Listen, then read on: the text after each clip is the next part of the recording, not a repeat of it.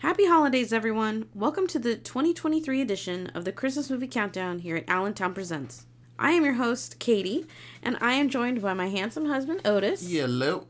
And we will be reviewing a Christmas movie every night from December 1st to Christmas. So sit back, relax, and enjoy episode number 7, Christmas with the Kranks. So, I had never seen Christmas with the Kranks before, had you?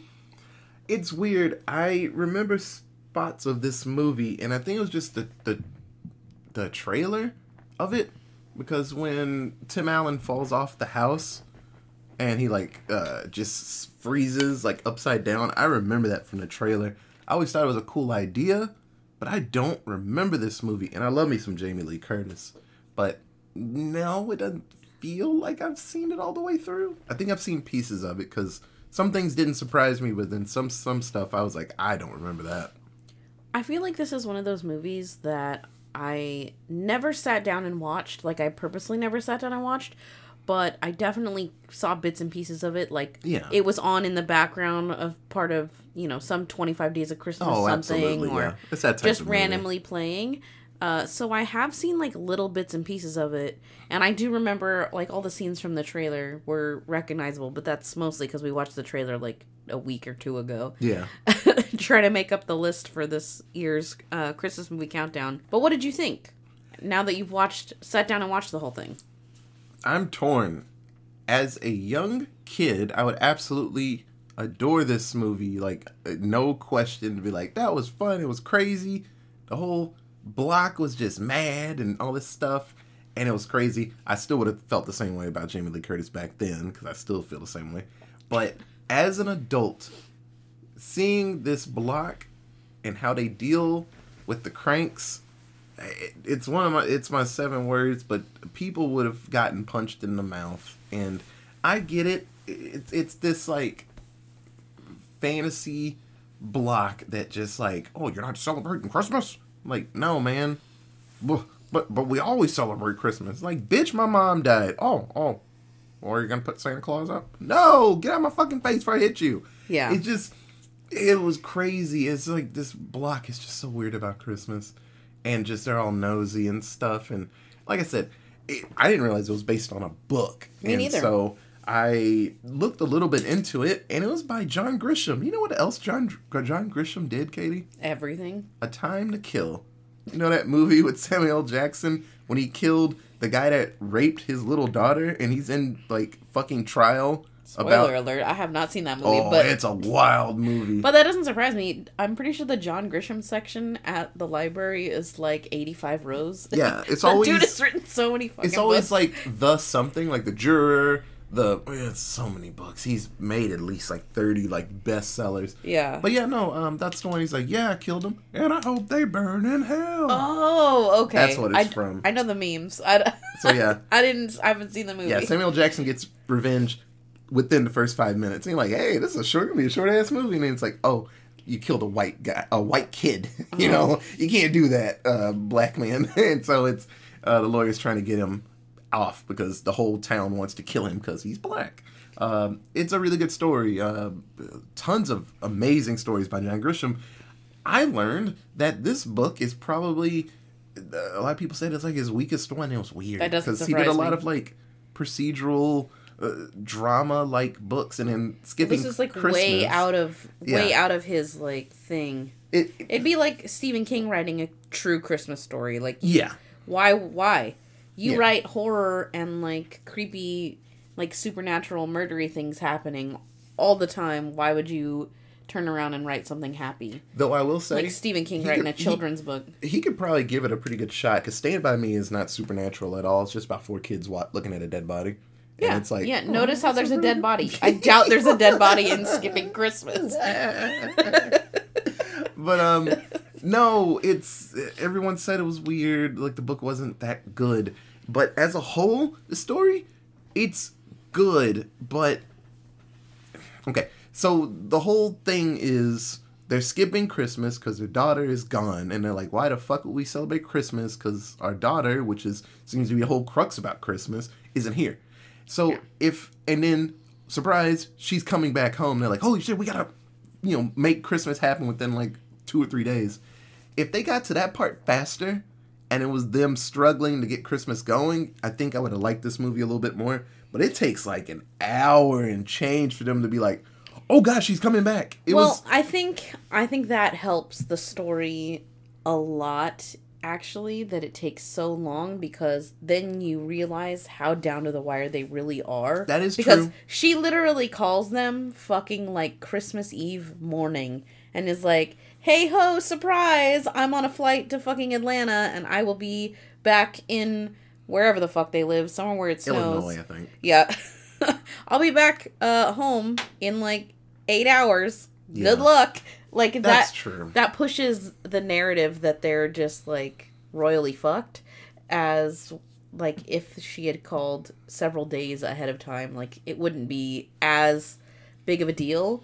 And all the, like, feelings you're meant to feel with them losing out on their vacation and all these different things, like, that's true. That goes away if they're not just under the wire. Yeah. But yeah, I totally agree, because I had never seen this movie before. If I had seen this as a kid, I probably would have loved it. I would have laughed at all the, like, just ridiculous humor, like people falling off roofs and just weird-ass shit that's happening in this movie, because it is one of those, like, weird Christmas family movies. It's very much like a Jingle All the Way. Like, there's a lot of just weird scenarios happening in this movie. Weird. Everybody's weird. And as a kid, I would not have cared that the adults were, like, shaming these other adults for not celebrating Christmas, because I would have sided with the rest of the neighbors. I'm like, yeah, fucking Christmas. Like, you don't just not celebrate Christmas. Little kid me is like, the fuck? No, everybody on the street celebrates Christmas. You gotta celebrate Christmas. But adult me was like, if these motherfuckers don't get off my lawn, like I'm calling the cops, like, we're tussling in the streets, because the neighbors were just fucking disrespectful, this whole thing. So, we've said our little bits. Now I'll kind of get into the story so you kind of understand more about why Otis and I feel the way we do. So, in Riverside, Illinois, Luther and Nora Krank are saying goodbye to their daughter, Blair, who is, like, very young. She's a very young adult, like, just graduated high school, it seems. That's what it looked like. She was still living at home for now, I guess, or for the summer, and she leaves for the Peace Corps, and she is going to Peru. They are not doing great at the very beginning. Like, most adults don't do very well when their adult kids leave the nest for the first time. And by Thanksgiving, they are freaking out. The empty nest syndrome is heavy in both of them. He is very much like, let's get up and let's go and let's do some shit. Like, I'm ready to get out of the house. Like, we don't have a kid to worry about. Let's fucking go. And Nora, on the other hand, is very much like, no, I need to be by the phone in case Blair calls. Like, we can't leave, even though my adult daughter is fucking gone. So Luther spends a lot of the beginning of this movie trying to convince his wife, Nora, that it's okay. We don't have to, like, worry about her. She's an adult. She made her choice. She's in the Peace Corps. Our house will still be here. Like, how about we go on a cruise? He calculates everything out. He finds the receipts from last year's Christmas, all the money they spent making Blair's last, like, high school Christmas a huge blowout. They're the couple on the street that always have a giant Christmas Eve party that everyone has come to expect. And they go all out on Christmas. Not to mention that their street is a kind of candy cane lane situation, and the whole street decorates every year. They have, like, this running theme. Everyone in the neighborhood has a Frosty the Snowman that everybody puts on their roof. So weird. Yeah, it's like all matching. It's freaking weird. But their family and their whole street goes all out for Christmas. So he calculates everything out, and he figures out that they spent over $6,000 last Christmas, which is insanity to me. And he basically does some math and figures out that if they skip Christmas this year and do a 10-day Caribbean cruise, they will only spend about $3,000. And it takes some insisting and some convincing and a little nudging. But he finally gets Nora to agree. And Nora's like, you know what? Fuck it. I don't gotta, like, prep all this shit for this holiday party. We don't have to decorate the house. Like, I'm all in. 10-day cruise. Let's fucking go. So they spend the next couple of weeks explaining to everyone around them, all of their neighbors and everyone else, that they are skipping Christmas. And they go on to say, you know, Blair is gone. Like, Blair's in Peru. She's not going to be home for Christmas. There's not a reason for us to do Christmas. Like, it's just me and her. Like, why don't we just go out and have fun for ourselves? And everyone else in this fucking neighborhood is giving them shit because how dare you not put Frosty on your roof? How dare you not decorate? How dare you not buy a Christmas tree from the Boy Scouts? How dare you not have a Christmas Eve party like you do every year? Because what the fuck am I going to do on Christmas Eve if you don't have the party that I always plan to go to?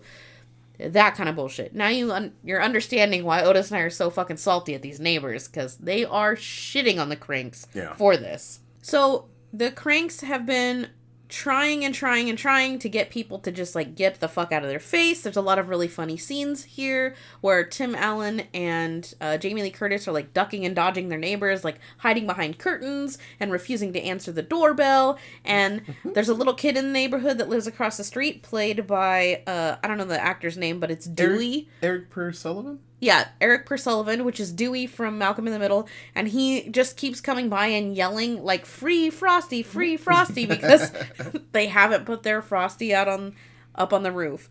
So the Kranks are just, like, trying to get to their cruise, you know? They're counting down the days, they're going through all of this fucking mess, and they're prepping for their cruise. They're getting fucking tans because they're pasty from Illinois, like, and it's the middle of winter, so nobody has any type of tan.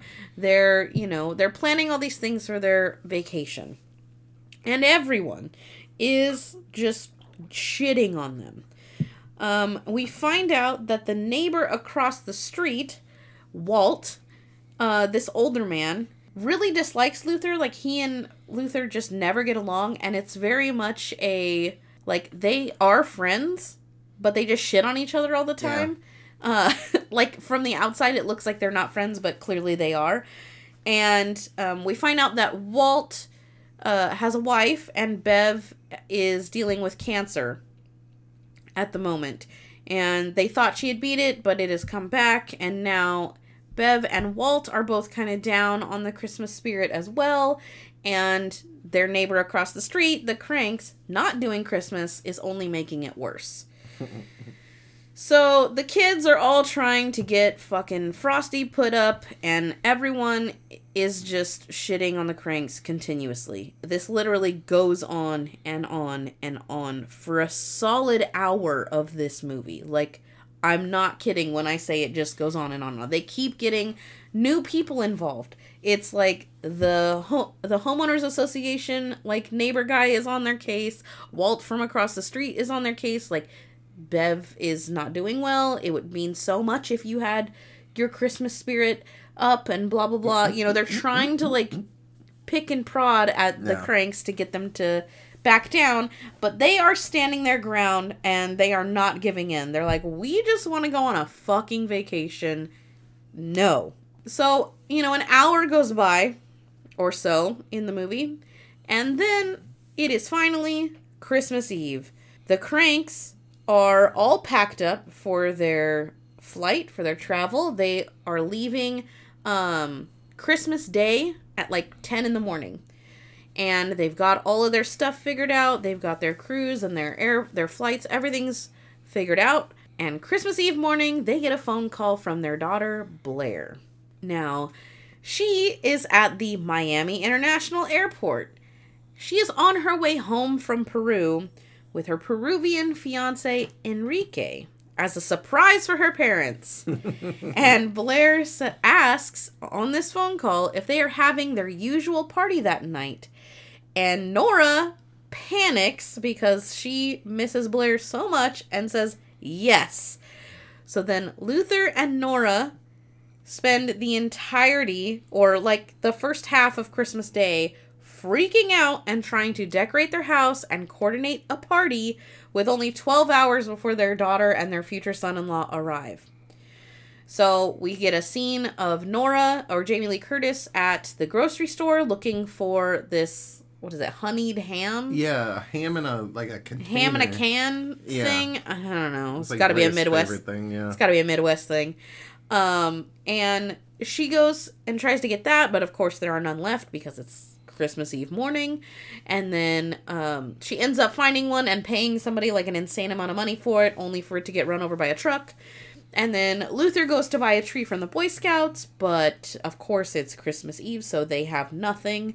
And the Boy Scouts are all pissed at him, so they make him pay like the most for this sad, like dried up tree that is just a stick by the time he gets home. And then he goes and talks to another neighbor, Wes, who is leaving for his in-laws' house. He and his wife and his kids are like going to see their in-laws, and they're not going to be back until tomorrow night. So he and Luther strike up a deal. Luther's going to borrow his Christmas tree just for the night, and he'll put it back, and have it exactly where it was, it looking exactly like it was by tomorrow. He just needs it for the party tonight because Blair's coming home and it's this whole fucking thing. So, of course, shenanigans ensue. He enlists the little kid to help him, and they wreck this Christmas tree, trying to get it across the street and out of the one house and into the other house. It is just wrecked. And then Nora comes home, people are seeing this happen, and they're like, Crank's gone crazy. He's stealing Wes's Christmas tree. Call the cops. So the cops show up, and the kid bolts because he's a kid. Like, why wouldn't you? But then eventually the kid comes back and he's like, well, if it was really like a breaking and entering situation, would we have the key? And he shows him the key to Wes's house. And he's like, oh, okay, sure, I get it. And, Crank explains, Blair is coming home. We're trying to set up this party. We don't have anything, blah, blah, blah, blah, blah. And Nora comes home and she has nothing but smoked trout. And she's like exasperated. She's trying to throw together a whole like party feast situation with nothing because the grocery store had nothing. And she's like, Luther, go put Frosty on the roof. And he goes and tries to do that. And then he fails and he falls off. He and Frosty both fall off their roof. Now, he told the cop, of course, why he was stealing this Christmas tree. But once he's hanging upside down from his house, another neighbor comes over and attempts to help him and asks, like, what are you doing? And he's like, Blair is coming home. She called us like 4 hours ago. She's going to be here like in 6 hours or whatever, 8 hours. We have to set up we have to have a whole party. We got to set up, have this house looking like it always does for Christmas. We're freaking out. We don't know what to do. And the head of their homeowners association, Vic, is like, okay, here's what's going to happen. And he gathers basically all the neighbors that are staying on the block and he assigns everybody their roles and is like, okay, you have turkeys and you were going to do whatever. I don't care. Come over to the Kranks. We'll do the turkeys at the Kranks. It'll be part of the party. And everyone's coming to the party and we're blah, blah, blah, blah, blah. So neighbors to the rescue, even though they were shitty as fuck before. Yeah. Neighbors to the rescue. They make this party happen. They decorate the house all beautiful. They get all the food set up. And while Nora was shopping earlier, she comes across this random person in the store named Marty and starts making like small talk with him. And she invites him to the party because everyone that she usually invites to the party already has made other plans, so they can't come. So now the party is going to be all her neighbors now, who I guess usually come, but... Yeah, it kind of sounds like the street, that's where they go for the party anyway. Yeah, but I don't think all of the neighbors usually come, because there were her friends that were at that lunch or whatever, yeah, and they had already had other plans for something. So, I don't know, some of the neighbors had already made other plans. But she invites this guy named Marty, And she doesn't know why. She like recognizes him but doesn't, and she can't quite place him, and she's like, yeah, come over to our house for a party because we need to fucking fill out this party, right? So everyone is almost finished setting up, and they send the police to go get Blair and her fiance. Like, the Kranks can't leave because they're trying to set up for this party. We'll get a police escort. That'll be the safest way to do it. And the police are talking on their radio with the little kid. And the little kid is letting them know, hey, you guys gotta stall. Like, I need you to stall because, like, the house isn't ready yet. The house isn't ready. Keep stalling, keep stalling, keep stalling. So they stall. And they start driving through this, like, sketchy part of their town. And they respond to a robbery in progress where they find this guy who is, like, trying to steal a VCR or something. Yeah. Out of a fire escape. Off a fire escape. And Jake Busey runs after him and catches him. And they throw him in the back and end up taking him to the Kranks house with Blair and her fiance, Enrique. And then they're at the party. So, hooray! The party is great! Blair has no idea that this wasn't already gonna happen. Like, yeah. Enrique is super happy. This is his first American Christmas. He thanks everyone for the warm welcome. Nora thanks her neighbors for being amazing. But Luther gives, like, a sad, half-hearted, like, yeah, ditto what Nora said, and just, like, fucking walks away. And when Nora confronts him about it, he tries to convince her that they can still go on the cruise. He's like, we can leave Blair here, Blair and Enrique can have the house to themselves, we can go on our cruise. Like, he was really looking forward to it, and Nora flat out refuses, and is disgusted that he isn't happy enough that Blair is home. Which, I side with Tim Allen. Like, yeah, Blair, fucking cool, but go. Like, we had a plan already. So then he leaves, and we're kind of confused why he leaves for a minute. And he ends up at his neighbor Walt, right? His name was Walt. Walt's house. And he is talking about the party and, like, seeing, you know, he noticed that they didn't come, and he was asking why they didn't come. And Walt's basically like, we were going to, and then it started snowing. And basically, you know, they ensue that his wife, Bev, could not make the trek across the street because of the snow. There's too much of a risk there for her getting sick. So he was like, oh, okay, well, that makes sense. And then he decides to give the cruise to Walt and Bev.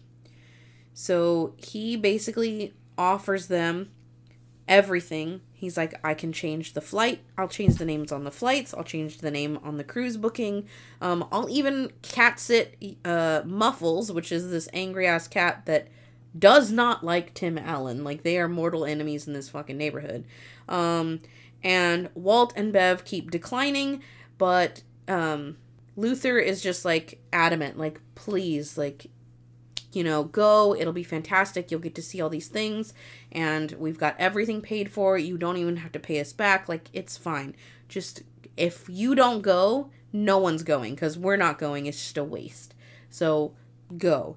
And ultimately, they accept. And he comes out and he thanks Luther very much. And he's like, is it cool if I just keep hating you when I get back? Like, are we cool to just keep that up?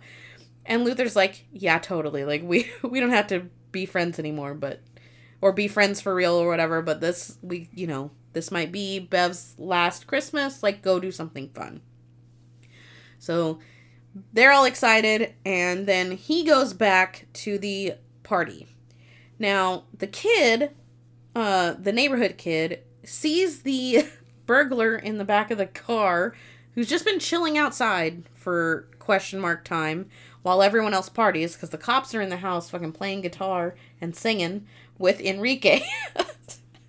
And Spike, the kid, is just like, oh, well, if you promise to be good and whatever, you can go in and get a plate and just hang out for a little bit, and then I'll put you back in the car, like, in 20 or 30 minutes. If you promise to be good. So the guy promises him, of course, to be good, and then fucking doesn't do that. And he, like, goes and, quote, gets a plate for, like, 2 seconds, and then runs upstairs and starts ransacking jewelry. And then, everyone notices, like, that this dude is fucking doing that, and he ends up getting stopped by Marty at the party. He's like, what the hell, dude? Stop that shit. And he ends up getting arrested again. So Marty ends up revealing to Luther who he actually is. At the beginning of the movie, there was this part where Luther was having to run back into the store a bunch of times to get something for Jamie Lee Curtis, like in the middle of a rainstorm. And he kept refusing an umbrella from this guy dressed as Santa. Like, this person dressed as Santa was trying to give him an umbrella.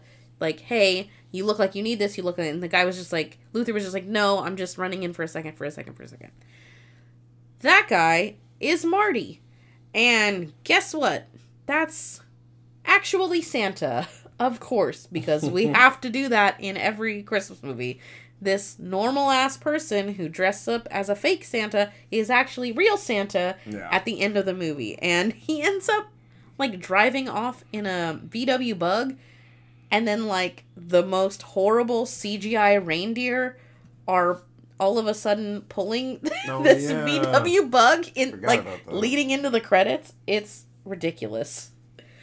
So, anyways, before the credits roll, Luther is happy, and he finally admits to Nora that skipping Christmas was not a good idea, and Nora suggests that they should do it next year, and then the movie ends.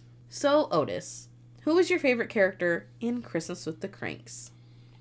It's kind of tough. A lot of people were pooping this movie, but probably have to go, I don't know, Laura and Luther? Nora and Luther? Yeah. You get a lot of them, and you kind of follow their, I don't know, I guess you get a lot of their point of view of everything, and just knowing what they wanted to do and what they didn't want to do. It's like, our daughter's in here, it's just me and my wife. I'd rather get out of here and have fun somewhere, and then, just dealing with, the grumpiness of the town. So, I really did enjoy them a lot in this movie, even though they had their moments where I was like, y'all are annoying too. Everybody was a mess in this movie. What about you? I think my favorite character is probably going to be Spike Frohmeyer. The kid was kind of a shithead for, like, the first half, where he was just yelling and yelling and yelling about Free Frosty. But after, as soon as it's Christmas Eve and they find out that Blair's coming home, Spike came in clutch. Like, none of the things that happened throughout that last half of the film would have happened had Spike not been there. Like, they were able to use his wagon to help get the Christmas tree in. Like, he helped pull all of the, like, ornaments off the tree to start moving it. He helped do all these things. He was the one who basically got all the neighbors in. He was the one calling the police on his fucking CB radio that he had for some fucking reason. Like, Spike was, after he was shitty, he was the best character, I think, because Nora and Luther both had these, like, qualities about them that just rubbed me wrong. Like, aside from their wanting to go on a Caribbean cruise or whatever, like, that's fine. But Nora was too much of a, like, stick in the mud, and Luther was really selfish, like, throughout the thing. So it just, like, neither one of them worked for me. What about your least favorite character? I said Act 1 and 2, rest of the all of the movie. Neighbors. Yeah. Everybody. And I get, that's funny. That is a really good angle in a comedy. You have people just acting crazy about something, like fanatic about something. That's hilarious. you have Dan Aykroyd. He is like the leader of this block. And he's just always there watching, just trying to make sure that Christmas goes off correct. And there were really funny scenes, like Jamie Lee Curtis, when Dan Aykroyd's like at her window and she's trying to drive away, and she like rolls up the window on his fingers, and he's like getting dragged down the street. Like moments like that are hilarious because it's Dan Aykroyd. But, you know, thinking of it not just as Dan Aykroyd, but like a real situation, I'm like, these people suck. Like, get off my yard before I fight you.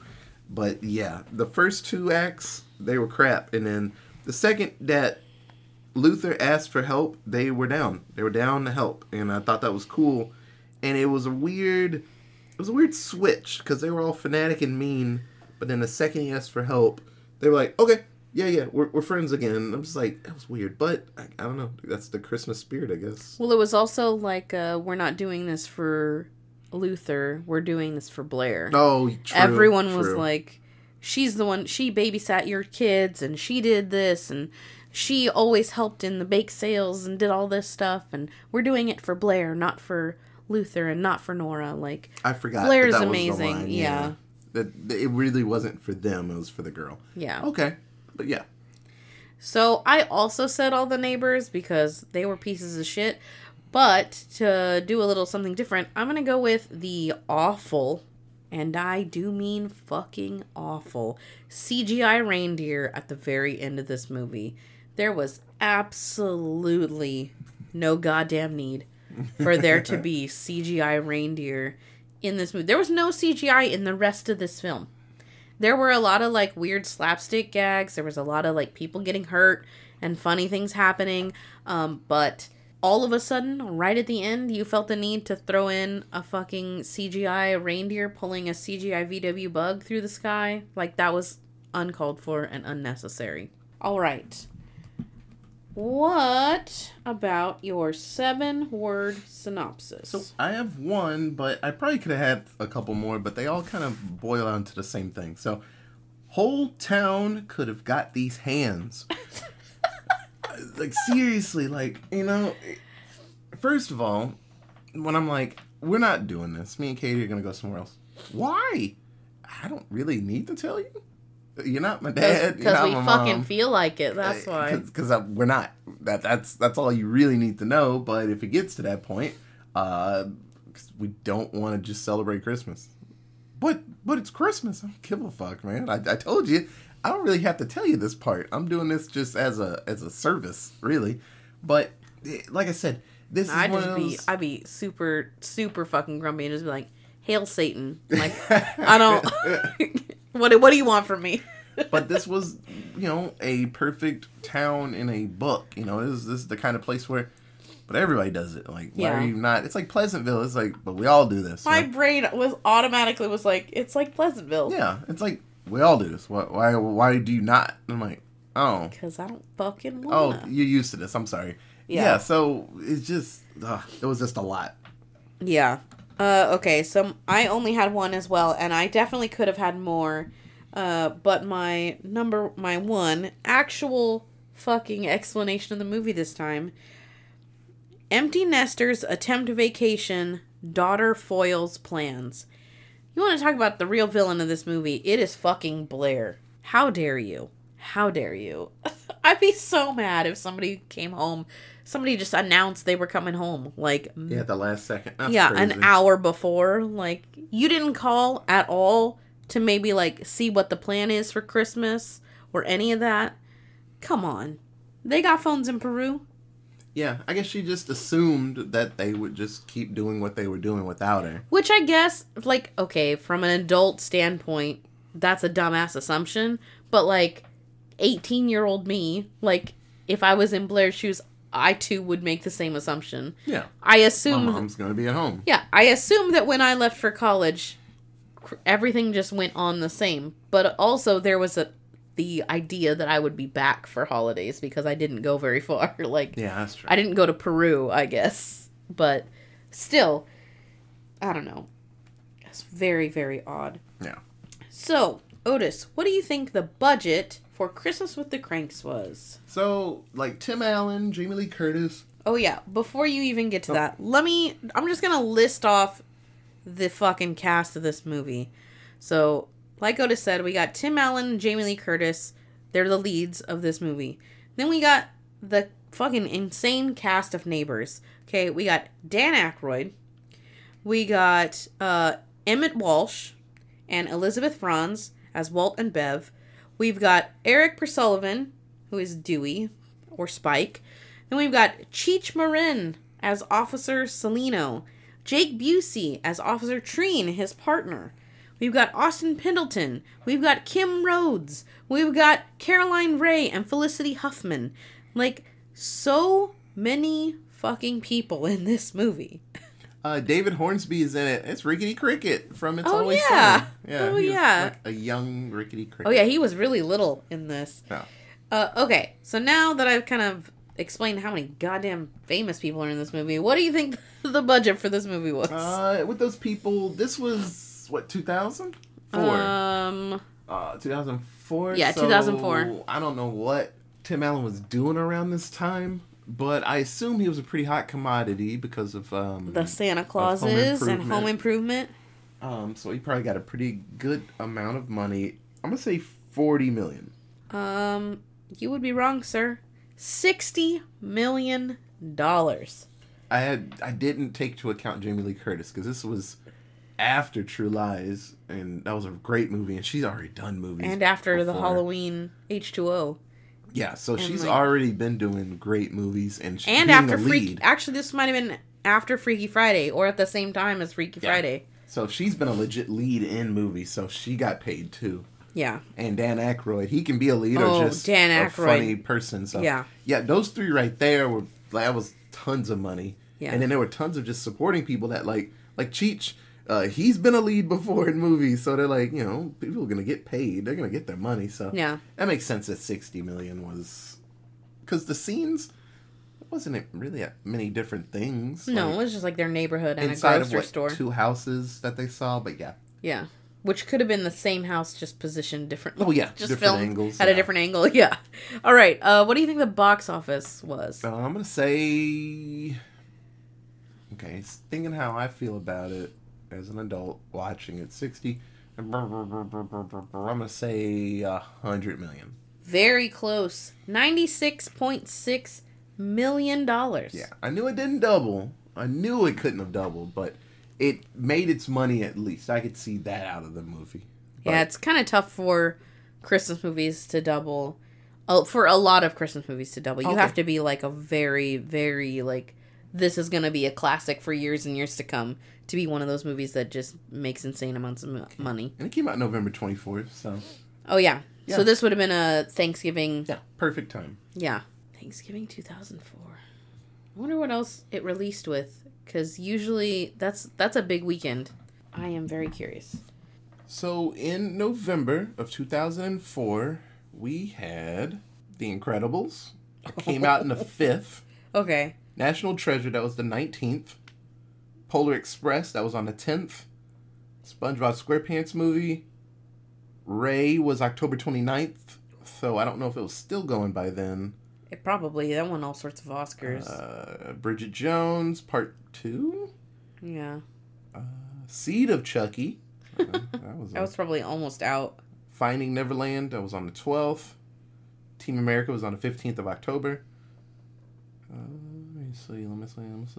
That's just about it. There were some probably other fighting things. mostly against The Incredibles and Polar Express, because both of those movies did really well and stayed for a long time. Yeah, and... They killed, so... Yeah. Shrek 2? Oh. No. That was May. I thought it said November 19th. Oh, okay. I like Shrek shitting on everybody. I was like, I remember going to see that. Ooh, man. Did a Harry Potter come out that year? I'm looking, but it would have been in the top numbers of things, not this far down. Because I'm in, like, the 100th. You're right. Harry Potter would be up there. No, it must not have come out in November then. Usually, it's weird because most of them have come or ended up coming out around the same time. Yeah, no, I don't see. Shaun of the Dead was September. Okay, but no, it was some pretty solid movies that had to fight against. Yeah.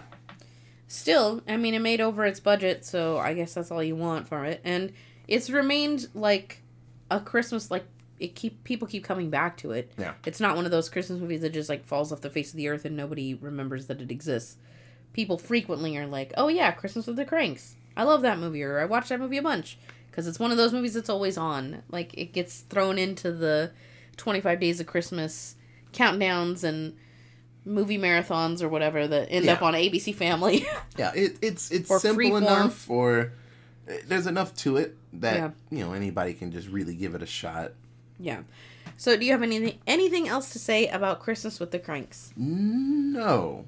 Like I said, for younger people or people that can just like not think about it, you'll probably have a great time with this movie. But boy howdy, it was a couple of spots were killing me because I'd have fought people. It'd have been a fight. Absolutely. But no, it's a fun one. Yeah. Yeah, our neighbors would have got these hands if they had treated us the way that these neighbors treated the Kranks. It was a fucking mess. So if you have questions, comments, or suggestions on what we should watch next, you can hit us up on Twitter at AllentownPod, on Facebook at AllentownPresents, or send us an email at allentownpresents@gmail.com. Thank you so much for listening to the 7th episode of our Christmas movie countdown. We will be back again tomorrow with another episode. Bye! See ya!